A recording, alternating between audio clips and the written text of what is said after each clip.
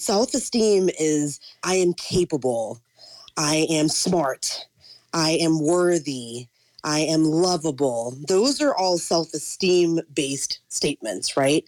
But self-confidence I find to be more around what we can do. One is about our core beliefs about ourselves, and one is about what our capabilities are in terms of action. And I think that there is a distinguishing factor between who we believe we are and what we believe we're able to do.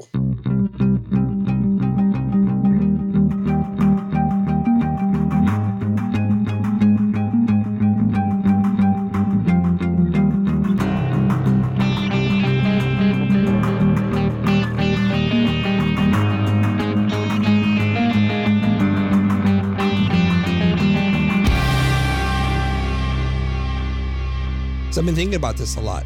Many of us are in the creative space. We have something that we make or something that a service that we sell to our clients. And why is it that we feel that we can't charge what we're worth? Why can't we ask for that? And why are we so accommodating when clients ask for things that we know we can't do? Like to do things on a tighter schedule, or to do things for less money, or to throw in a few extra changes. Is it because we're conflict averse? Maybe. And what can we do about that?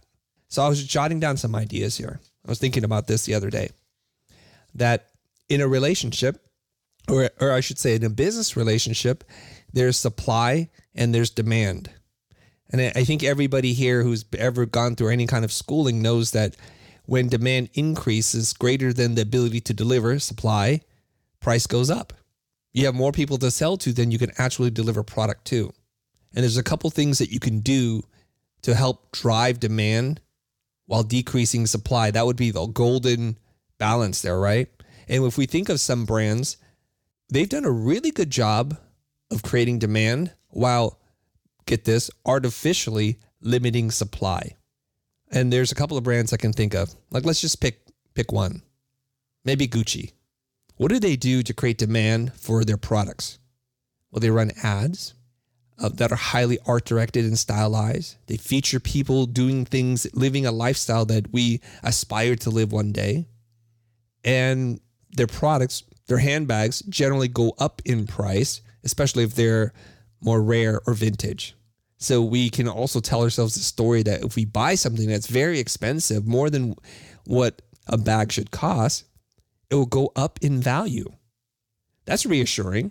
I've made a good financial investment and I get to show people I can afford such a bag. And it means that I've achieved a certain status in my life where buying a $6,000, $7,000, $8,000, $10,000 handbag is something I can afford. It's an affordable luxury for me. So it makes me feel better. Maybe I walk a little straighter and I'm a little more square with my shoulders. And all they need to do is to not flood the market with product. And so this is a pretty straightforward example of looking at a product. And you're probably sitting there thinking, but Chris, I have a service. How do I do that? How do I artificially limit production of what it is that I do? And that's something I want you to think about, because there is a real answer to that question. How do you limit the availability of yourself? There's a couple things I can think of, and I'll throw them out. They'll be obvious to some of you, brand new to some others.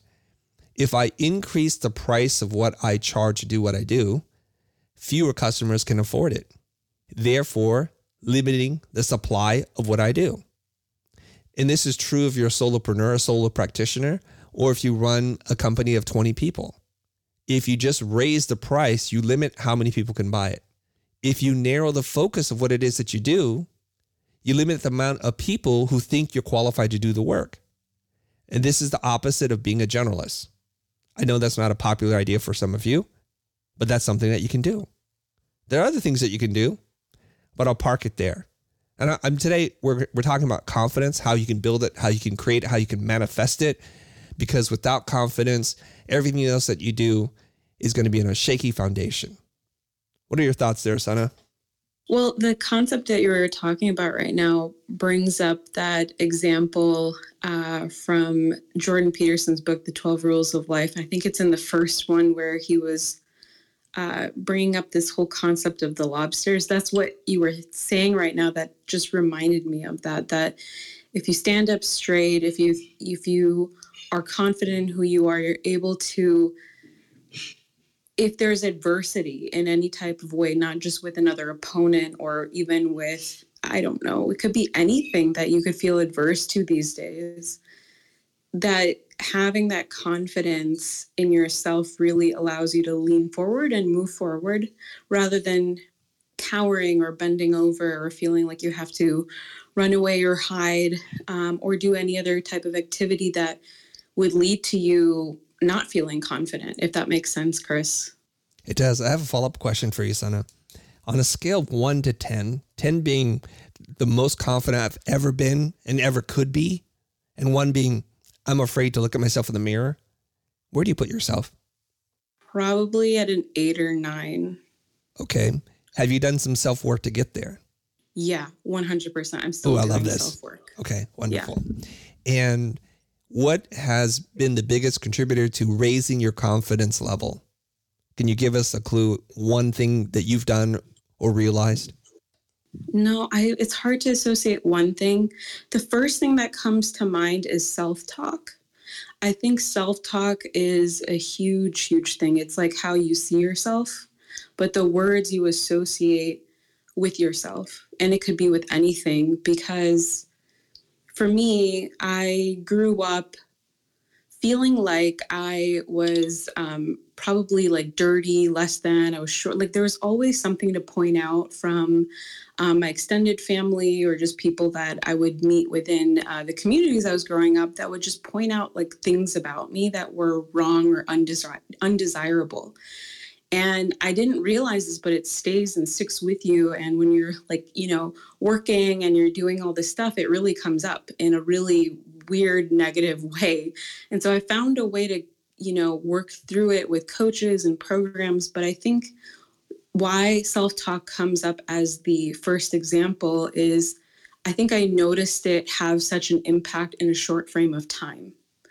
And what I did is, for those who don't know, I got the book by Shad Helmstetter. I think it's like The Way You Talk to Yourself or something like that.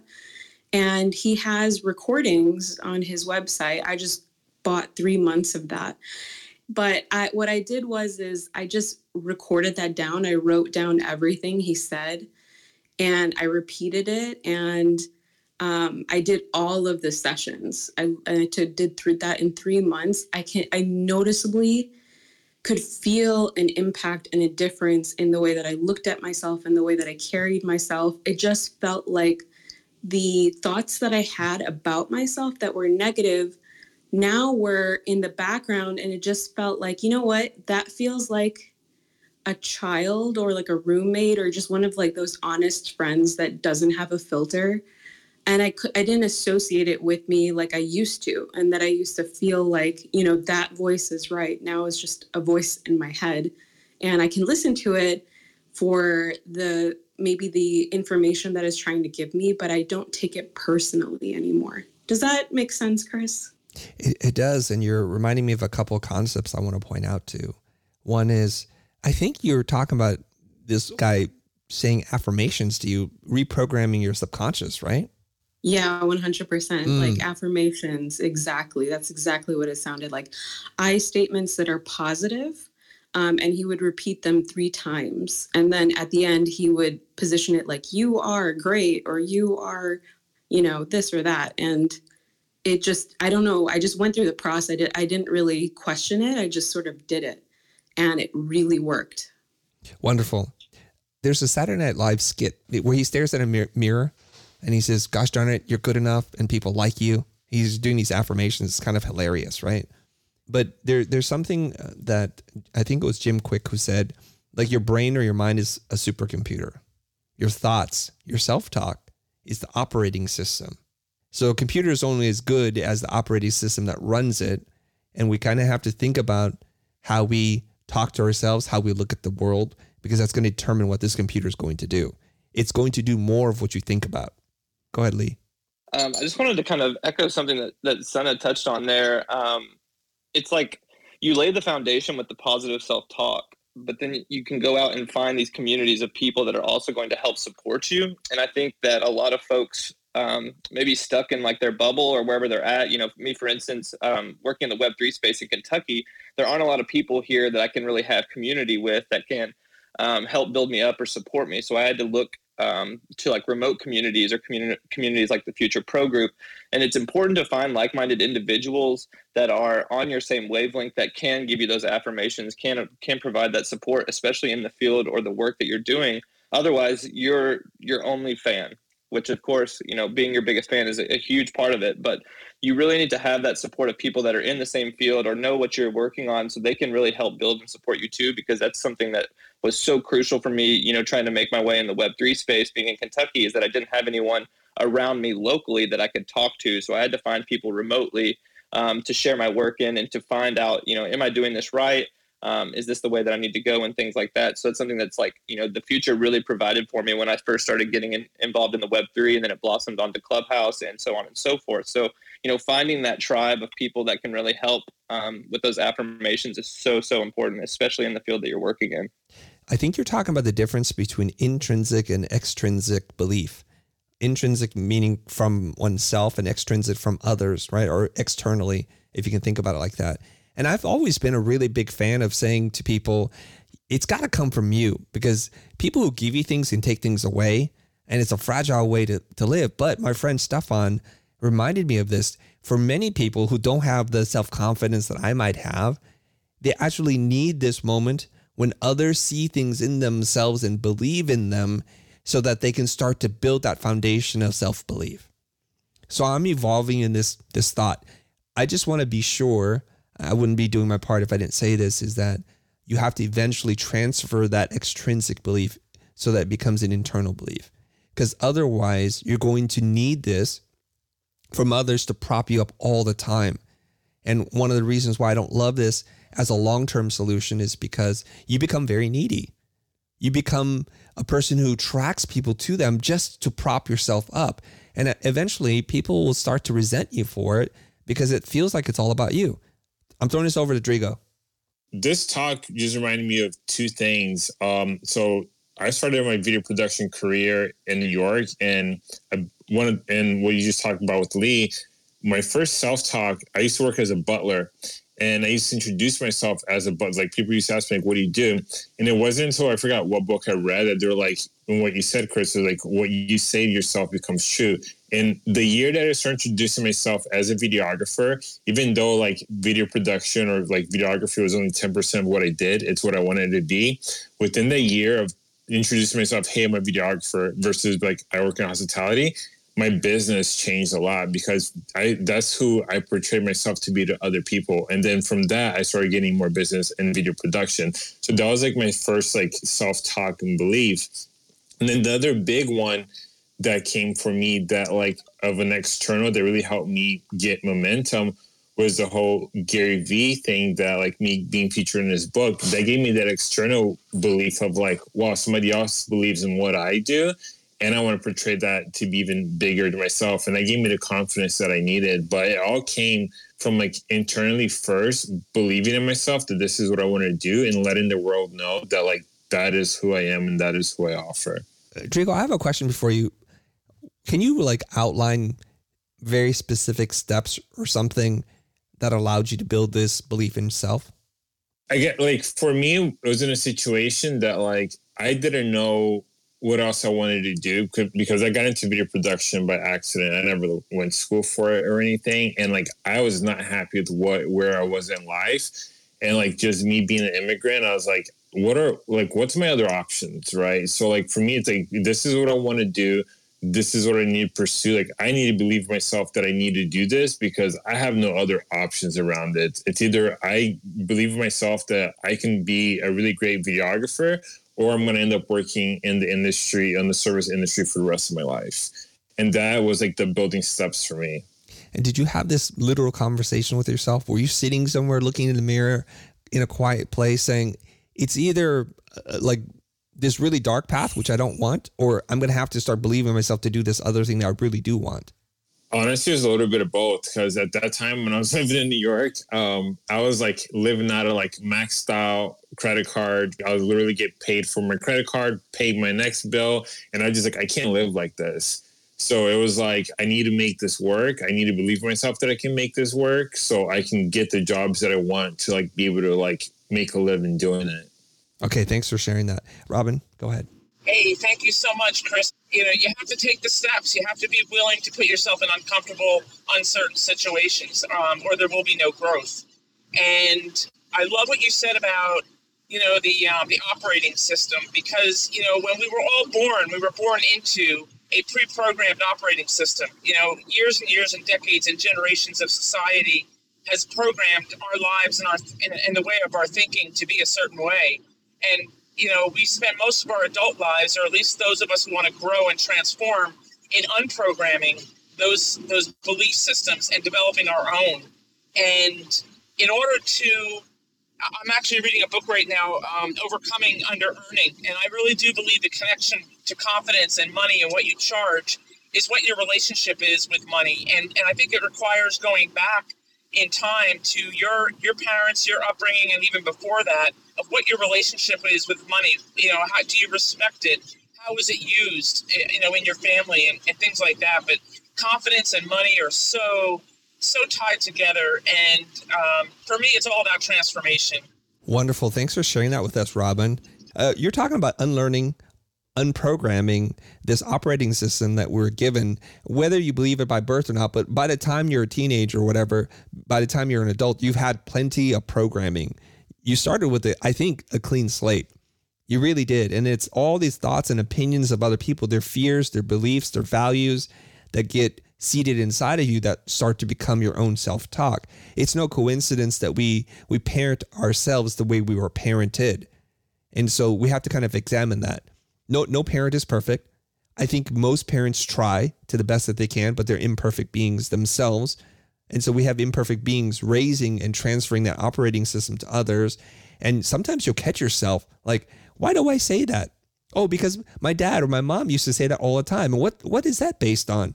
And if you just dig deep enough, I think deep is just like 2 layers deep, you'll discover there's no evidence to support any of this.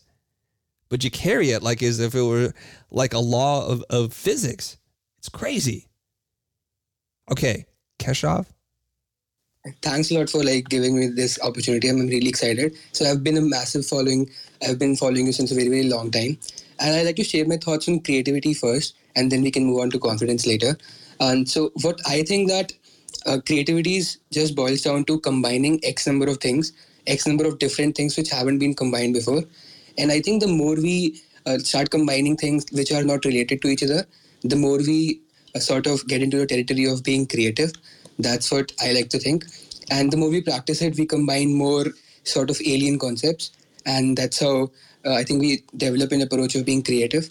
And that's how we gain the other word, confidence, because as we have done it through like 1,000 times before, so that's why I think we also get that confidence from. So that's my approach. I'd love to know your thoughts on it. And also my question to you is that as creative people, we overthink a lot. So how can we stop that overthinking mind when we are not working on stuff? Because it's very difficult for me to do so. Because I always keep on having thoughts of combining weird concepts together too. Because I am a designer myself. So like making an illustration or designing something for a brand. So I would love to know your thoughts on it. Are you talking about overthinking when it comes to delivering a project or finishing something? Yeah, exactly. Yeah. I don't know if work is ever finished for creative people. I think they're just things called deadlines and clients. And that's the only time, that's the only reason why we finish stuff. I'll give you a personal example right now.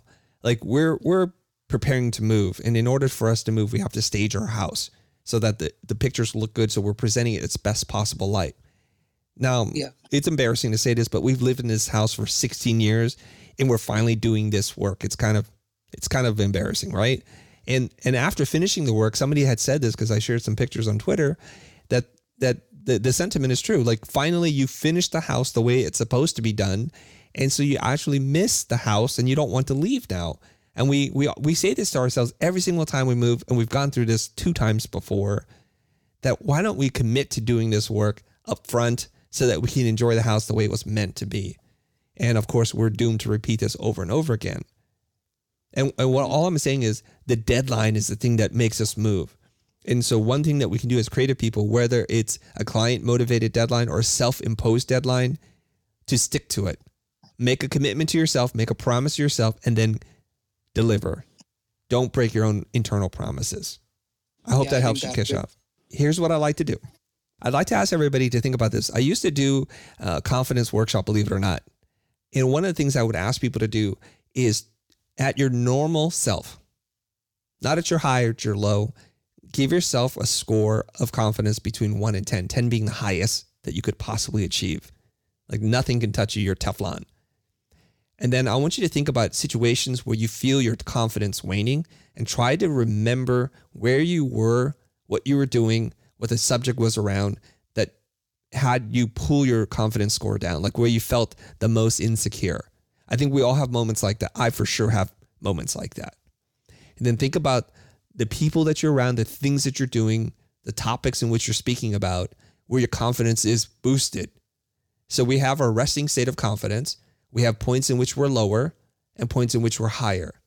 Try to assign a numerical value to each one of those things, and then try to describe what brings your confidence down and what brings it up.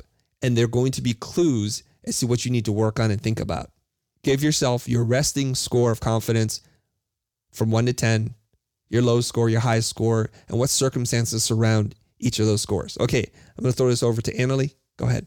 I'm thinking about a lot of things when you talk about this, but first of all, I just want to share a little bit about I had a tough journey the last 2 years, but also a lot of self-discovery work and self-acceptance. And I wouldn't say maybe I'm liking myself, but I'm kind of far away from really loving myself yet. But I will get there probably. But I realized something, and I don't know if they could help people, but when we talk about childhood, we're always thinking about, if we had a tough childhood and maybe not get too much love and things like that. But I actually had the opposite. But I realized that wasn't either a great thing. I mean, the parents do whatever they can, of course. But my mom kind of just, she gave us so much love. So I think what can happen with that, if you just get validated all the time, every day, and you don't learn how to validate yourself, is that you get really, really addicted to having that around you. So what happened to me was that I think I have great self-confidence actually, but my self-esteem was like so low. And I think this is really important that we build that up from start and really try to validate ourselves. So I had to hear from someone every day that I was okay. She always told me that she loved me every day. And then when she passed away, I didn't know how to do this myself. So I had to start over, now just a couple of months ago. And so that validation, looking yourself in the mirror, it's so difficult. But just look at yourself and saying, you're doing good, you're okay. I couldn't even do that without crying because I couldn't look at myself and say that I was doing okay. And that might sound strange for a lot of people, but if you don't have that self-esteem, you need to start. You need to start there. So I think for me, it's definitely like I was my own worst enemy, and you need to kind of build yourself up. So yeah, I just want to share that because I think it's difficult to talk about. You can see a lot of people with self-confidence out there, but if you don't really like and accept yourself, I think you need to start. You need to start there, and it's a lot of work. I have questions for you, Annalie. Okay. I'm not sure I understand the distinction between the two. Obviously, there are differences, so I need some help here. What is the difference in your mind? Forget about the dictionary definition, but between self-esteem and then self-confidence. I just want to make sure we're sharing the same vocabulary and definitions here. Yeah. I don't know if I'm having the right, but the way I see it and the way I understand it is that self-esteem is the way I feel about myself, like me as a person. And self-confidence is what I can achieve, what I can do. So when it comes to work, for example, I know what I can do. So I have pretty good self-confidence, but the self-esteem is about self-acceptance and self-love. That's how I see it. Oh, fascinating to me. Okay. I'm glad that you defined it that way. So you have high belief in your ability to do things. Yeah. But where does that belief in your ability to do things comes from, if not within yourself? Because I think it's come from proof. It's very objective. It's like long experience, that you've been doing things that worked out well. Everything that is external validation, like, awards, good result, everything like that is the world outside telling you that you're doing good. That's not the same thing as you looking at yourself in the mirror saying, I believe in myself. I like myself. I accept myself. So that is the difference for me. Okay. Well, that's quite interesting. So you're talking about things that are objective and measurable that then you don't actually have to tell yourself anything because there's proof, there's evidence, right? Yeah. So are you using the word accomplishment instead of self-confidence? Because that's what it sounds like. I've accomplished things. And so therefore I can point to that and objectively say without bragging, without boasting, those things exist. Yeah, it's kind of the data from, that evidence data makes it easier to have good self-confidence, I would say. Okay, allow me to unpack. So if we look at you where you're at today, you have many accomplishments, things that are objective, that we can objectively measure. You've held the title of Chief Brand Officer, Chief Marketing Officer at really large corporations. You've trained lots of people. You've had a best-selling course. You've probably won awards I don't know about. You've been featured in many different places. That's towards the end. So if we were to rewind to the middle and the beginning, how does one take that step to get here?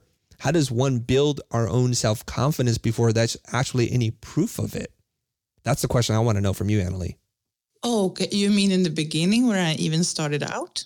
Yeah, because you're saying to me, self-confidence is in the ability of me being able to do something, and there's empirical evidence that I can do this. Yeah. But before we are able to do anything, we have to believe that we can do the thing, because it's a chicken and egg situation, isn't it? Yeah.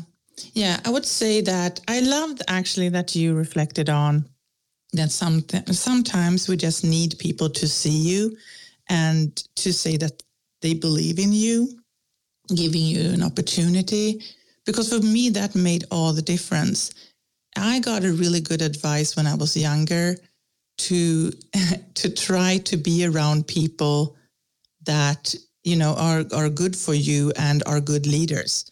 And that was something that I really listened to. So every work or if I work with a big client or I worked somewhere when I was younger, I really tried to be around good leaders. So, because I knew that they saw me and they kind of believed in me, and that gave me a little bit better confidence. So I think that's how it started, when it comes to self-confidence. Then when I started my own company, then I kind of had to do it myself. I didn't have so much difficulty growing up. In the beginning it was tough, but then in Sweden it was easier for me because it's also my own language. But I think a lot of people can relate to this in the audience if they have English as second language.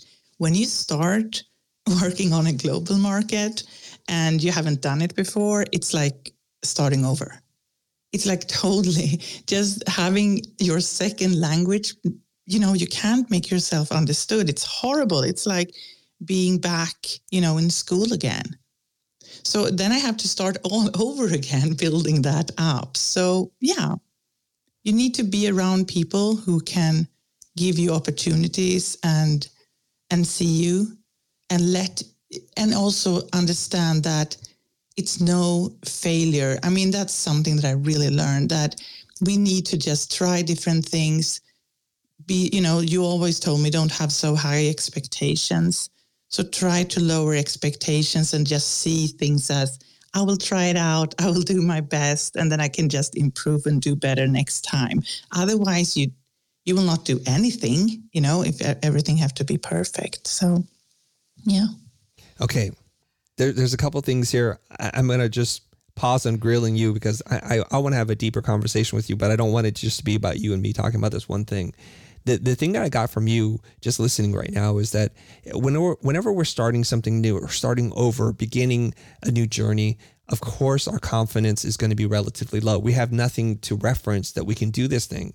So what Annalie had just said was sometimes we just need someone to help us jumpstart our engine, if you will. And once the engine is started, we're good to motor. And it could be a friend, it could be a boss, it could be a child. Your own children can give you that confidence. We don't know. But it sounds like once you're on your way, you're going to be able to collect evidence to support the narrative that you could do this thing. And we also have to just be realistic about this. The first time you do anything is the first time you do that thing. And there's no way that we can become an intermediate or advanced or an expert at something or even a master until we take that first step. Now, I may be wrong in this because years ago I did look it up. The definition of confidence, it's belief in oneself, in your ability to solve any problem with the skills that you already have. So it's a little bit different. And maybe I just butchered that a little bit because I don't have my computer on right now. But there was a TED Talk given about this. It's the belief in your ability to solve a problem, any problem, not just the problem you already know. And so I have a different relationship with self-confidence, but I appreciate your share and your perspective on that very much. So let's move this conversation around. Keshav, you want to jump back in? Go ahead. Yeah, I had a question or something on similar lines. So I wanted to know that people who are deep in content creation and specifically YouTubers and people who are dealing with creative things, and how do you get over the fact of the fear of publishing content when you're just starting off? Because I am at this place right now, I'm very confident in my skills, in my designing skills, but I am sort of pushing content creation and not starting YouTube, though I really want to, because of this fear of like people will criticize me or judge my work. So like, how can someone get over that fear? I think a lot of our fear is rooted in expectation. If we can just reduce expectation to nothing, we have nothing to be afraid of. We're attached to our own identity. You have a self-talk that says, I do great work, people are going to love this. And so then you post something. And when that expectation isn't met with the kind of response that you'd hope to get, it could be devastating for you. So if we begin the conversation with, I'm going to post something because I'm going to post it for myself as a form of public journaling. I just want to be able to share my thoughts with my future self as to where I am today. It's just a time capsule. It's a marker of where I'm at, what I think. And we all know this. You know, I'm a child of the 80s. There was music and fashion and hairstyles that I used to love. It's kind of ridiculous right now. If you look at Stranger Things, you're like laughing because like that's what we wore in the 80s. It's very comical, right? And so if we go in with the expectations that the first time we do a talk for an audience, we're going to just nail it and be, people are going to hoist us up on their shoulders and say, you're the most amazing speaker I've ever heard. How could you even live up to that? And the fear of not getting across or achieving those results from what you ultimately get is crippling. The negative self-talk will be at volume 12. So my only advice to you is ask yourself, why the heck are you posting this? And to have an honest conversation, because some of it might be because I want people to love me, to like me, and to think I'm amazing. And that's feeding the ego. And there's nothing wrong with saying that, but to be honest with yourself. But a healthier motivation or reason for you publishing work is just for yourself. Alex Hormozi talks about this, and he has a brilliant way of talking about this. He says, imagine if like Elon Musk or Jeff Bezos or Bill Gates were documenting everything they were doing while they're building Microsoft, Amazon, or Tesla. Then we would know, because there would be clues as to how they got there, so we can look at every decision, every trial, every triumph, every tragedy that they were going through. And so he thinks what he's doing today is building the blueprint on how you can build $1 billion company as he's building it. I love that concept. And if you don't know anything about Alex Hormozi, he also, although despite being super successful and knowledgeable, he struggles with issues of self-esteem and insecurity, massive insecurity. So he's just going outside that bubble and just putting it out there. So let go of the expectations, try to lower it. And the more you can lower it, the less you'll be likely to be disappointed. Okay, I'm moving over to my friend Ashley. Thank you very much for waiting, Ashley. Hey man, how's it going? It's going great. Good to hear your voice. You too. I was just, I'm sitting here thinking about what Annalie was saying about self-esteem and self-confidence. So I definitely play into the high self-confidence, crushingly low self-esteem. And I look at self-confidence as my confidence in my ability to do something, right? Like I have really high confidence in my ability to, select cheese and write and find emerging markets. But I have really low confidence in my ability to ski or my ability of time management, right? But the self-esteem is the different one, right? Because the self-esteem is the one where if I get critique, I take it as crushing, right? And it doesn't matter if it's, a small piece of critique. The self-esteem is what gets affected by the feedback, right? But the self-confidence, it's still there. It's weird. So I understand, Annalie. I love that. Okay, I love it. Let's talk about this. I know you do amazing things other than selecting cheese, writing, and defining emerging markets. I know there's a lot more skills in that, for sure. They're the quickest things I could write on my whiteboard, right? I was like, what do I hate? What do I suck at? Skiing and managing my time. There yes. We go. The thing is, I suck at skiing too. And I've tried snowboarding. I've hurt myself a couple of times. I sold my snowboard. But that doesn't affect my esteem or my confidence. And so I'd like to talk about this a little bit more. So if we're to go with the definition that I posited earlier that I think I got from the web about self-confidence, it's the belief in your ability to solve problems based on the skill set that you have. Any problem, not just the problem that you already know how. So that kind of gives me a clue is that we have some kind of process or framework that we go through. And I've said this pretty boldly. If you give me enough time and resources, I don't think there's a problem I could not solve. I don't mean me personally, but like if you're like, Chris, build a rocket ship to the moon, I'm like, okay, I don't know how to do any of that, but I go through my process. I do some research. I align myself with really smart people who've done it before. I learn from them, and then I figure out who to hire, and I start to build that so I can do that. Another embarrassing story from the Doe family. We have a treadmill. We've owned this treadmill for 14 years. We've used it probably less than 20 times. So my wife, we're like trying to declutter the house, trying to get rid of a lot of stuff before the move. And she's like, this treadmill does not work. We just need to throw this in a dumpster. I said, how could this not work? It's been used so rarely. And it's stuck in the upright position for storage. And she's like, look, it doesn't even come down. I'm like, I can't figure it out either. But I'm confident I can figure it out. She looks at me like, what? Yeah, there's this thing. It's called the internet. I'm just going to go. I find one solution, come back, it didn't work. I'm like, let me try again. I look it up again, come back. Oh, you just got to pull the knob out. It's kind of counterintuitive. You pull the knob out, the whole thing falls down. We plug it in, it works. And she's amazed. So my confidence comes from my ability to problem solve, to look at the problem, to do research and figure things out. And eventually, with enough effort and energy and determination, I will figure it out. I can't ski today, but if I really wanted to, I think I could, using the exact same framework. So Ashley, with your mind, your abilities, do you think you have a repeatable process that can get you predictable results? Because if you go with my definition of self-confidence, if you said yes, then I would think that you have a lot of self-confidence. And I think that's the thing, right? It's the self-confidence comes from the process, right? The self-confidence comes from the track record and the history, right?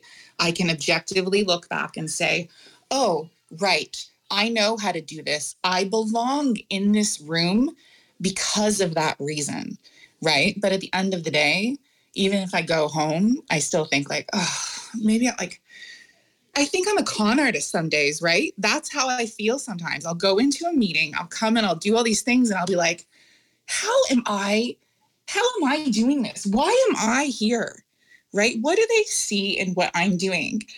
And I just fight through it, right? That's the thing. Like, just because you have these thoughts does not mean that, you have to invite them in and let them sit for dinner and give them dessert and let them sleep. Just be like, okay, this sucks. I feel this, but I'm going to be brave and I'm going to push through it because everything else says that I should, right? And the only way that I can really do that is by looking back and looking at the positivity that has come from being courageous, and doing it anyway. Time for a quick break, but we'll be right back. At Evernorth Health Services, we believe costs shouldn't get in the way of life-changing care, and we're doing everything in our power to make it possible. Behavioral health solutions that also keep your projections at their best? It's possible. Pharmacy benefits that benefit your bottom line? It's possible. Complex specialty care that cares about your ROI? It's possible. Because we're already doing it. All while saving businesses billions. That's Wonder made possible. Learn more at evernorth.com/wonder. Your brain needs support, and new Ollie Brainy Chews are a delightful way to take care of your cognitive health. Made with scientifically backed ingredients like Thai ginger, L-theanine, and caffeine, Brainy Chews support healthy brain function and help you find your focus, stay chill, or get energized. Be kind to your mind and get these nootropic chews at ollie.com. That's OLLY.com. These statements have not been evaluated by the Food and Drug Administration. This product is not intended to diagnose, treat, cure, or prevent any disease. With Kizik hands-free shoes, motion sounds something like this. Kizik helps you experience the magic of motion. With over 200 patents and easy-on, easy-off technology, you'll never have to touch your shoes again. There are hundreds of styles and colors, plus a squish like nothing you've ever felt. For a limited time, get a free pair of socks with your first order at kizik.com/socks. The longest field goal ever attempted is 76 yards. The longest field goal ever missed? Also 76 yards. Why bring this up? Because knowing your limits matters, both when you're kicking a field goal and when you gamble. Betting more than you're comfortable with is like trying a 70-yard field goal. It probably won't go well. So set a limit when you gamble and stick to it. Want more helpful tips like this? Go to keepitfunohio.com for games, quizzes, and lots of ways to keep your gambling from getting out of hand.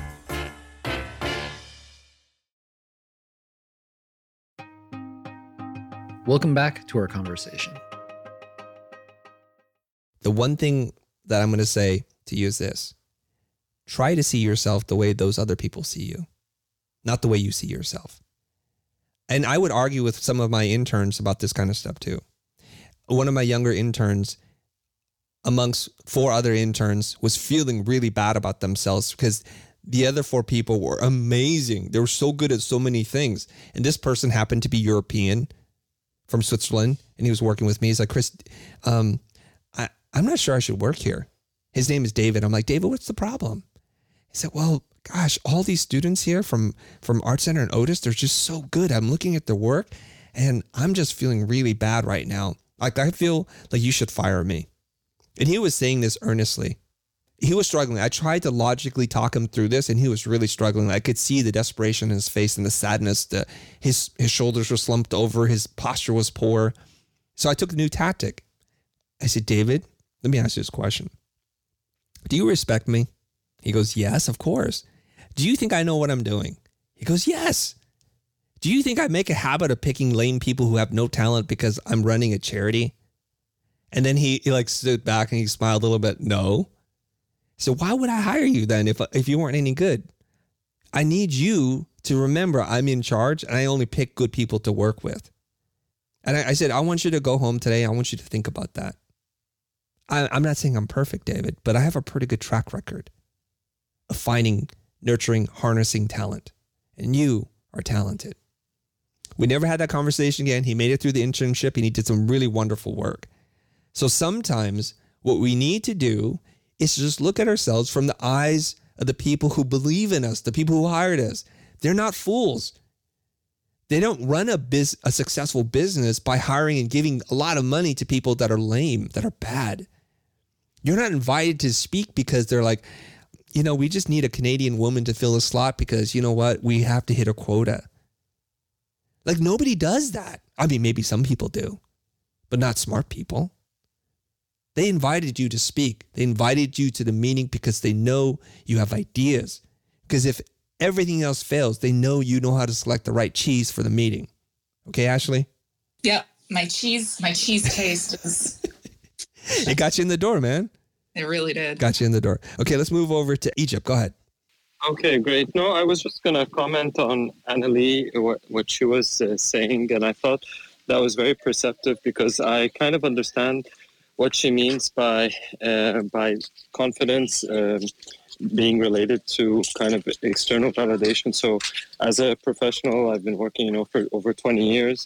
I've developed a certain level of confidence and being able to, deliver certain things. And the example you gave about the treadmill, I can also relate to that. I really have that kind of attitude towards new problems. I have that confidence to do things, but that's a very different feeling than self-esteem. So self-esteem or having that imposter syndrome sometimes, or those things that kind of sometimes haunts you. It comes back to even despite your achievements and what you've done, because like she explained, when the world tells you, you did a good job, or when somebody hires you, as you mentioned, Chris, that they have a good idea why they're hiring you, and you get that confidence when you're sitting with those people, when they're telling you, thanks, that's a really great thing you've done for us, or, thanks for this deliverable, or thanks for your contribution.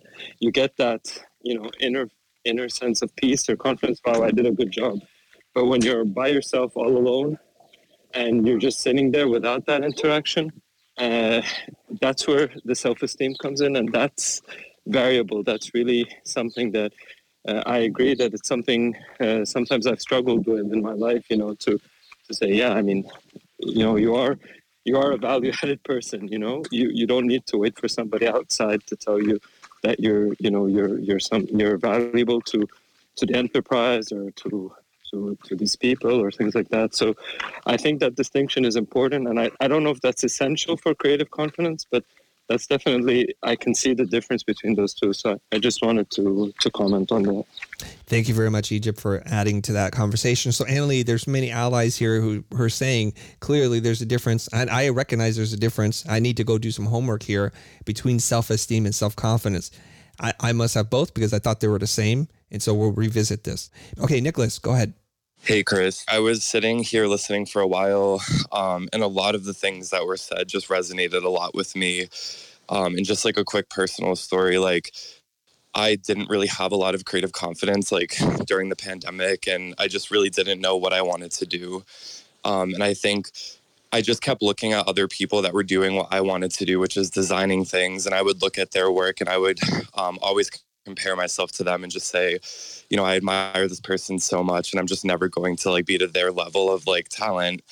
And I just had to do a lot of, my own independent, working on myself to kind of get to a place of if I don't ever try to put out my own work and try to expose myself to show people what I'm capable of doing, then I'm only going to ever halt my own creative growth and my own process. So, I just decided to throw up some GIFs one day on Giphy, and the rest in a way was history, just because a lot of the GIFs that I ended up putting up there, got used by a lot of different people. That was really cool. And for me, that was a cool moment of damn, something that I created and I put out into the world is actually, resonating with people.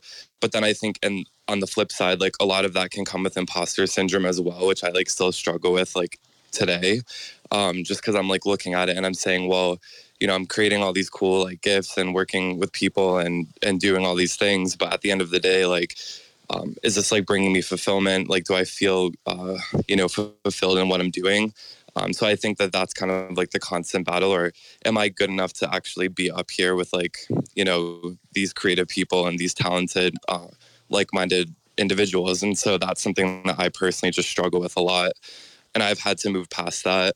But I just decided one day, it doesn't really matter. I'm going to put my thoughts out there. I'm going to be myself. I'm going to show the world, my design. And if it resonates with just even one person, that makes me feel good. Thanks, Nicholas. Those of you that don't know Nicholas, he's super transparent and vulnerable and real. So if there's somebody you want to check him out. Okay. Okay. Annalie, go ahead. I want to share something that actually gave me a little bit of confidence now when we talk about building confidence. It's something that I learned from a coach many, many years ago, but he always said, what if? And then it's okay, say what you want to do. What if I could do this? And then my answer was always to him, but I can't do that. And he's like, I know you can't do it, Annalie, but what if you could? And I just loved his way of saying that, because he really I know you can't do it, but what if? So I always have that in front of me, like, what if I could do this? Because I know there is a power in words. But I think we can actually prompt our brain. So the brain starts looking for solutions. So when I don't feel so good about myself, I try to trick myself into that, what if I could do this? And then when I go really bad and negative, I have to say, I know you can't, but what if you could? And that kind of resets my brain. It works for me, at least. I love that. What if? What if? So, Nidhi, help me first understand the difference between self-esteem and self-confidence, please. No pressure. Dang, I'm getting put in the spot here. Jeez. All right, let me think about this. All right, so self-esteem, when I think about self-esteem, it's about our core belief about who we are. So self-esteem is I am capable, I am smart, I am worthy, I am lovable. Those are all self-esteem based statements, right? But self-confidence I find to be more around what we can do. So you see the difference there? One is about our core beliefs about ourselves, and one is about what our capabilities are in terms of action. And I think that there is a distinguishing factor between how we believe, who we believe we are, and what we believe we're able to do. Does that make sense? That's probably the best definition that I can give you. I believe your definition 100% backs up Annalie on this. Thank you. All right, with that, let's move over to Jacob. Yeah, hey guys, really nice to be on here. You touched on a point earlier that really got to me where you kind of said use social media as your journal. And I think as creatives, being a developer, designer, running an agency, you see that you do stuff that people like and you can price them and move forward and get new clients. I think the challenge for Mojo, the agency I own, is basically getting that content on social media, which is a place that has a lot of likes and followers, interactions, impressions. What does it feel like, or what is your suggestion when it comes to not receiving those likes, not receiving those retweets, or the impressions that you wished you had?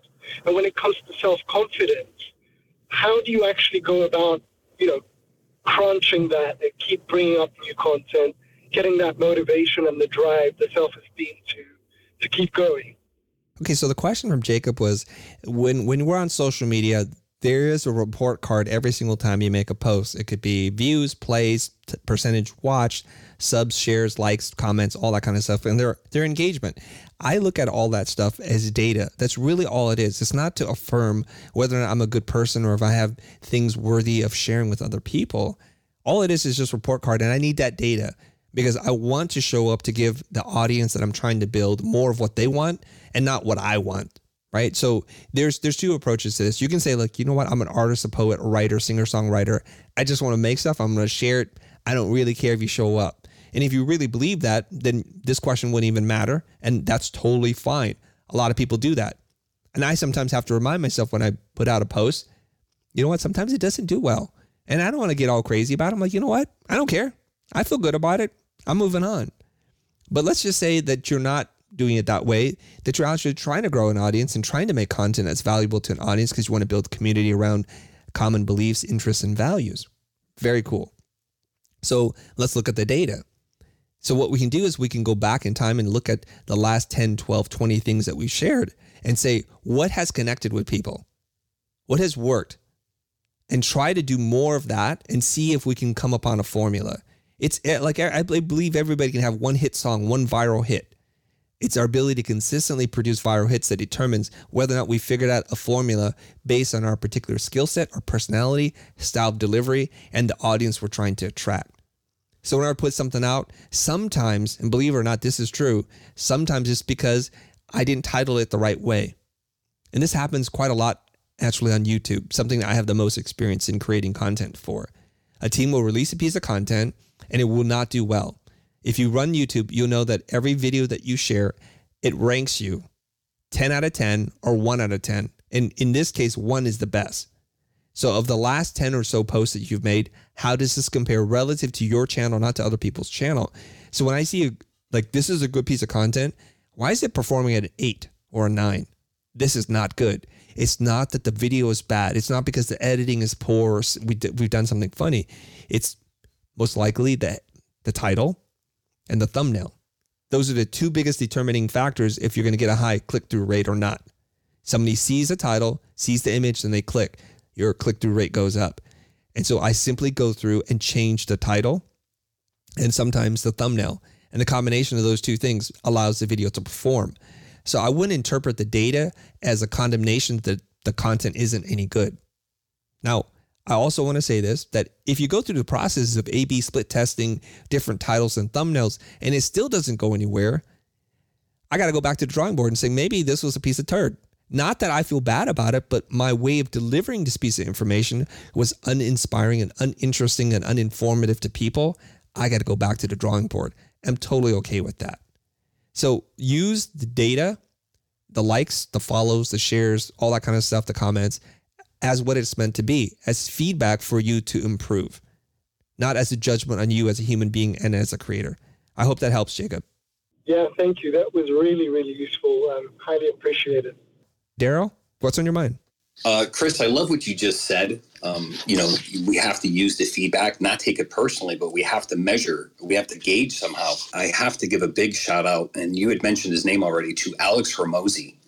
I had an experience last week, and I just couldn't believe how far along I came. I had started taking photos for realtors back in 2017, and I wasn't any good because I had just started, but I kept doing it because I wanted to learn. And eventually I went into marketing and I didn't do the photos anymore, but I had an experience last week that I saw other people who were doing this professionally. And I said, wow, my photos were just as good, if not better than some of these. So I couldn't believe how far I went. But regarding Alex Hormozi, Chris, he gave a speech at, I think it's Growwood Video Conference in Las Vegas recently. And I want to start at the end because it just resonated with my experience in everything everybody has been saying today. One of the 3 traits of ultra successful people are superiority complex, crippling insecurity, and impulse control. And what this means is they know where they want to go. They have the drive to get them there because they don't want to be a failure. And they stay focused because of impulse control. So even ultra successful people start out somewhere. When Alex said that, and I went through my own notes, would I interpret that as confidence requires courage, purpose, and drive? And I think you're absolutely right, Chris. In order for us to talk about confidence, we first have to understand the terms. And confidence is the quality or state of being certain. So self-confidence is the quality or state of being certain with oneself or with oneself's abilities. Some synonyms for confidence are assurance, certainty, sureness, certitude. So when we look at it in that regard, what does a con man do? Con is short for confidence. It's to gain the certainty or confidence of somebody so that they can con them. So when we look at, what it takes to get confidence, and we all have to start from somewhere. Alex shared a story. He shared a story of how somebody went up to him and they were talking about, they produce content that's just as good as Tom Billy used. They share it the same way. They use the same channels, but for whatever reason, they can't get traction. And they ask, what am I doing wrong? And he goes, I'll tell you exactly what you did wrong. You forgot to build Quest. And that was really the mic drop moment, because confidence is that we've done things so that we have evidence that can support why we're good. In other words, we all have to start from somewhere. And it's not so much confidence that's going to get us there. I believe, and again, this is, just from listening a lot, going through it myself, but I really think Alex hit home. It really is going to require courage, purpose, and drive just to get you there. The purpose is what's going to see us through. The courage is just a start. And Chris, I think you had mentioned this earlier. We got to start somewhere. You have to just start. And Chris, I followed you for a while as well. And you used to talk about, price anchoring and all this. When you look at when I look at your really old content, you started somewhere. And so, we look at then and look at you now, and you just didn't have that confidence. So I love the whole idea of confidence for creative people. And it really just comes from starting and having the courage to see it through. And the other thing I just want to mention, I think it was Kashev, you had mentioned about content. And one of the things that Alex also said during this talk that really resonated was that you have to suck. You just have to. What's that expression? Everybody was a disaster before they were master, but you have to suck because you can't start out good or great. So you have to be okay with sucking, and you just have to suck and drive through. And when it comes to this content, one of the things from this talk also is you have to share your process, and you're not going to get a big following, but you have to share your process of how you're doing things or how you're solving problems. One of the things was the biggest difference, he said, between influence is, do you teach, here's what I did, or do you teach, here's what you should do? And that was huge. Here's what you should do, as opposed to here's what I did. One sounds preachy, the other sounds, hey, this is just what I did, it worked for me. Thanks, Daryl. Hey, I just wanted to quickly recap because I was writing so many things down. Although I was at Grow With Video as well, I didn't take as many notes obviously as you did. Courage to start, because you're going to suck. And you're going to need that courage and take that first step. It's like stepping into the unknown, the bottomless pit, and to just be assured that you won't fall to your death. Purpose, to get you through because there will be tough times. What was the third one? It's the impulse control. You have to stay focused. Oh, okay. In other words, shining on, and you've talked about this too, Chris. So, I mean, I consider you one of these people that have these three traits, but that shiny object syndrome that you have talked about before, you have to be able to control that impulse. Wonderful. Thanks for sharing that, Daryl. Albiona? Thank you, Chris. I believe that self-esteem comes from the daily momentums you do, like for myself, I started to learn about myself when I went through a heartbreak like 3 years ago. And I have to say I didn't have self-esteem or self-confidence in anything that I was doing at the time. So the first thing that really helped me to build up my self-esteem was to write the 5-minute journal, focusing on the gains and not the gaps. And then slowly I moved up by kind of building this toolkit around myself of the things that were helping me to kind of be better or become a better person. The other thing that really helped me is building a routine for myself, going at the gym, doing the things like the daily things for myself that really helped me to build a really good self-esteem. And then when I jumped into kind of unknown situations, I had self-confidence to do whatever it came on the way, just because I was doing the daily things that I wanted to do. So just because I was doing the small things, I was building up momentum, I was able to trust in my ability that I can solve any problem in whatever circumstance that came from like different communities I was part of or at the full-time job that I was kind of doing. Slowly, I started writing the future self journaling from one of the psychologists, I forgot her name, but it's the Holistic, I think, the Instagram page. And that really got me into focusing on my future self version. And I started being that version just by the daily things that I put myself on to do, those tiny things that really built up my days. And I started to kind of believe in myself that I can do whatever I put myself up to. And some quotes that I really write daily in my journal are from Tim Ferriss and some other guys, and a book that I read, such as The Radical Acceptance. And those are whenever fear comes up or anxiety or frustration, I kind of welcome it with acceptance and I ask it what needs to be learned. This quote did change my life because I was slowly starting to kind of write things down for all of the things that I was feeling anxious about or frustrated and stuff like that. I slowly built up this toolkit and it really helped me to start something from scratch, see the patterns that I had, and see where I was doing good and bad, and then restart again. now I'm trying to kind of start creating content on Twitter after building an audience on Instagram. And I'm feeling the same things that I felt when I started Instagram, and I know the road, like I know the path that I have to take, and I'm slowly writing down a new kind of way to do things on Twitter, but with the same story that I had with Instagram. So these are kind of some small bits that really help me. Also, I have to mention the book Show Your Work by Austin Kleon, and the Learn in Public blog by one of the Twitter influencers, which is a really good blog. Those two combined will give you the perspective of kind of believing that every tiny step is worth it to share with someone just for yourself.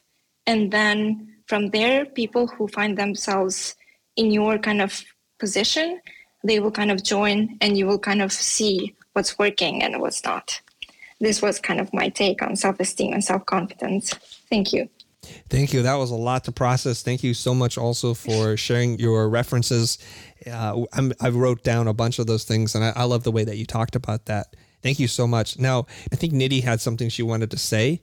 Yeah, I was just going to add to what had been said, Chris, because I think sometimes when we get stuck in these limiting beliefs or these thought patterns that hold us back from achieving our highest potential, we think that we're always destined to be that way, like because that's the way that things have gone before, or we may have had a bad experience before, that same thing is going to replay every single time that we, tread our growth edge or put ourselves out there in a way that's uncomfortable. And I think something that's really important for people to remember is that, we have neuroplasticity. It's like the idea that we can change the way that our brain is wired. And in the same way that when you jump to negative conclusions about who you are, it strengthens certain pathways in your brain. And if you think about it, it's like a superhighway where now you're like cruising down that highway at 100 miles an hour really, really quickly without even intending for it to happen. It becomes automatic. And so with diligence and with the opportunity to pause and to really reflect on the experience, we can form different pathways that become stronger. And that helps with the self-confidence and the self-esteem piece. But it's a long-term repetitive process in order to achieve that. Sometimes we get, kind of caught up in, I don't feel as good as I expected challenging this, or maybe this isn't going to work out. But the more that we, consistently do this challenging of thoughts in smaller situations. So the big existential confidence stuff, those are like the bigger questions that we have. But if you really notice your thought process, chances are you're having micro negative thoughts that are happening throughout the course of your day. That can be a really good starting place to start to kind of rewire your brain, is to catch yourself in those moments where you're saying to yourself, oh, well, they don't like me anyway, or oh, I'm just not as good as this other person, or whatever. It may not even be something as big as your creative project or, your relationship or whatever it is that you're looking to improve. It's those smaller micro moments that we engage in this negative thinking that can be a really good jumping off place. So I just wanted to put a little hope and encouragement out there for people to look at evidence, look at what is actually based in reality, because we tend to jump to conclusions that are negative. We engage in unhelpful thinking, and then it forms our reality. And that doesn't have to always be the case. So just want to throw that in there. Thank you very much, Nidhi. Go ahead, Light. Hi, thank you so much. So I've been working in the creative space for quite a long time, and I've had people I've worked with tell me, wow, you're so inspiring. You're working with you has been like so inspiring for me. But what do you do when you don't feel like you deserve those kind of, praises from people who sort of look up to you? Because for the last year and a half, I've sort of been struggling with finding that creative side of me that I think I lost it. So I've been really battling with trying to find that creative niche where, everything just comes together, because I remember there are times when it just comes to me, look at something and I'm like, okay, I think I can create something out of this, create something out of nothing. But now it's like, what's really going on? And then there's still people who still say, oh my goodness, you are really good at what you do, but I still don't feel like I really deserve that kind of praise. So what happens when you've been dealing with imposter syndrome for almost a year and a half, and you feel like there's no coming out of it. Okay. Do you feel like you had this confidence and self-belief before this funk that you're going through or not? Yeah, I did. I had it because like for people to actually say, give those compliments and feedback, there had to be something they saw, you know. So I was having a conversation with someone like a month ago, and he said something about, what inspired me about you was your magic to just create things. And at that moment, I was like, I don't really know what magic you're talking about. So whatever it is you saw in me, I don't think I see it in myself.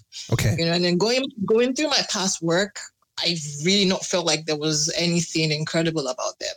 Okay. Yeah. There's a couple ideas here, and then I'm going to see if Nidhi wants to join in on this. But I think we are our own worst judge of our value, just because what we do seems so obvious, intuitive, that it requires no effort. So we can't appreciate what it is that we do.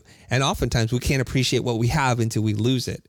Speaking for myself, though, my confidence, my creative confidence comes from my belief in having a process that allows me to create repeatable results that are predictably good. And so whenever I have a new problem, I'm like, okay, no problem. Just go through your process again. And it's very defined in my mind. Like I could write and tell you exactly what I do and how I'm able to get to those results again. And leaning in on that process or that framework for myself, or the routine or the habit, there's different words to describe it, allows me to get there. You notice too, like I used to think that this was a funny thing.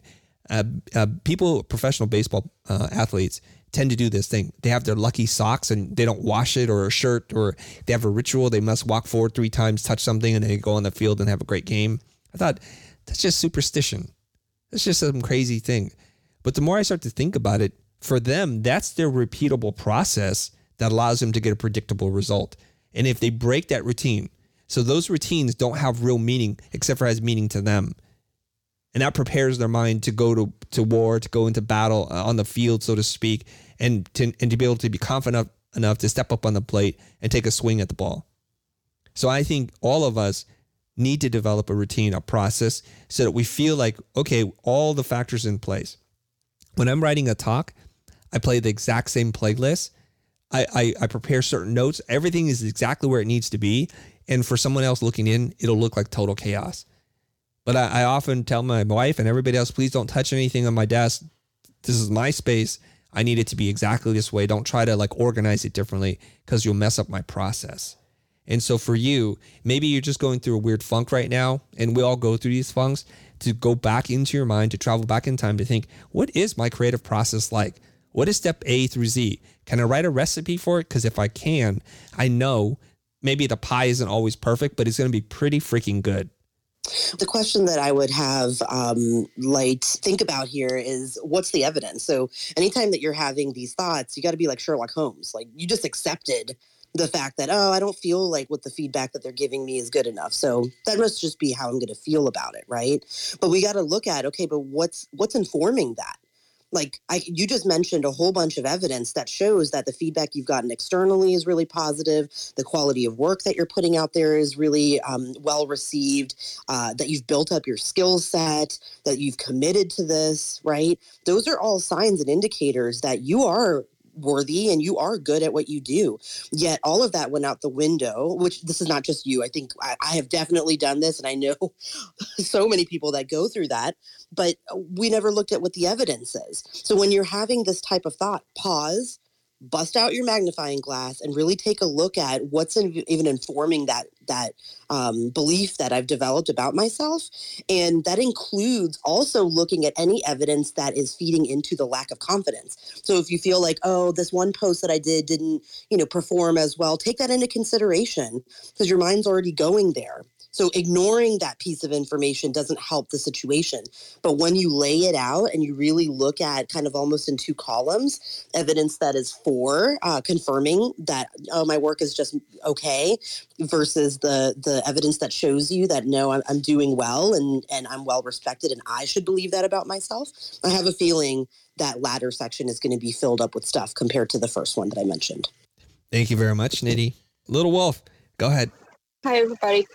I think someone said something about our worst critics are ourselves. And right now that's what I'm having to deal with, because I'm trying to start a candle business, and for the past couple of days, it's just I've been, feeling like I can't do it.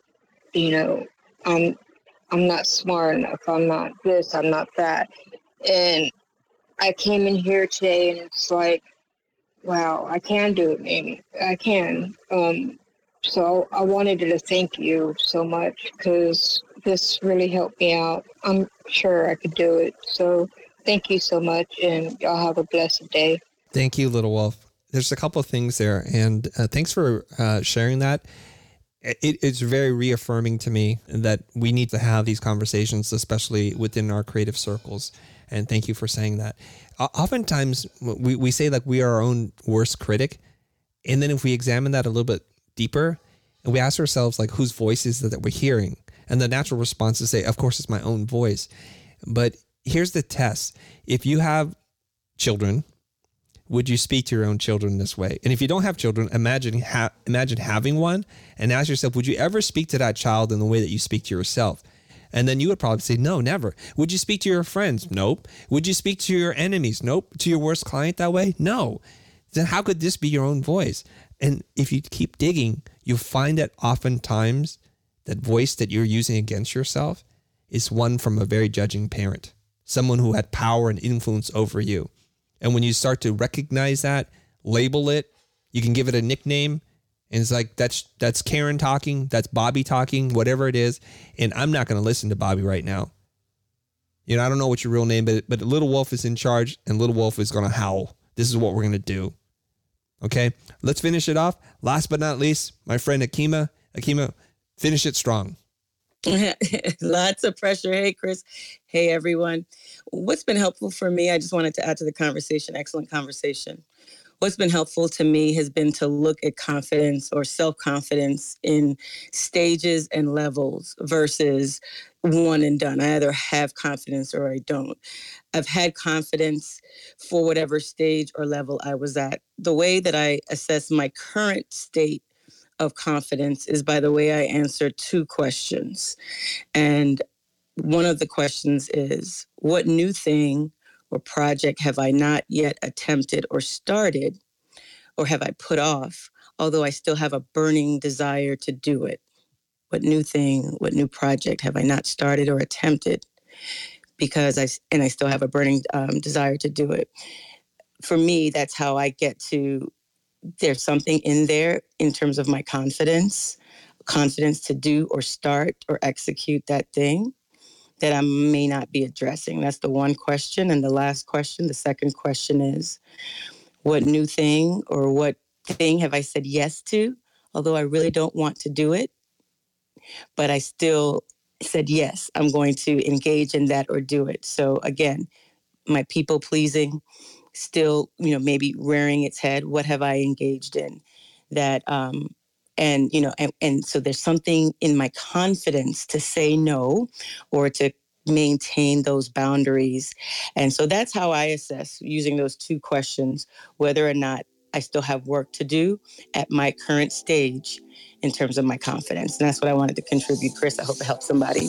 Thanks for the conversation and the time. Thank you very much, Akima. Thank you so much. Okay. Thanks very much, everybody. See you next time.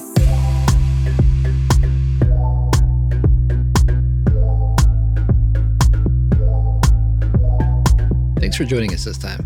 If you haven't already, subscribe to our show on your favorite podcasting app and get a new, insightful episode from us every week.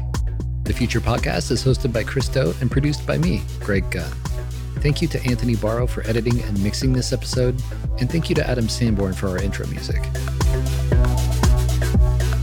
If you enjoyed this episode, then do us a favor by rating and reviewing our show on Apple Podcasts. It'll help us grow the show and make future episodes that much better. Have a question for Chris or me? Head over to thefuture.com/heychris and ask away. We read every submission and we just might answer yours in a later episode. If you'd like to support the show and invest in yourself while you're at it, visit thefuture.com. You'll find video courses, digital products, and a bunch of helpful resources about design and creative business. Thanks again for listening, and we'll see you next time.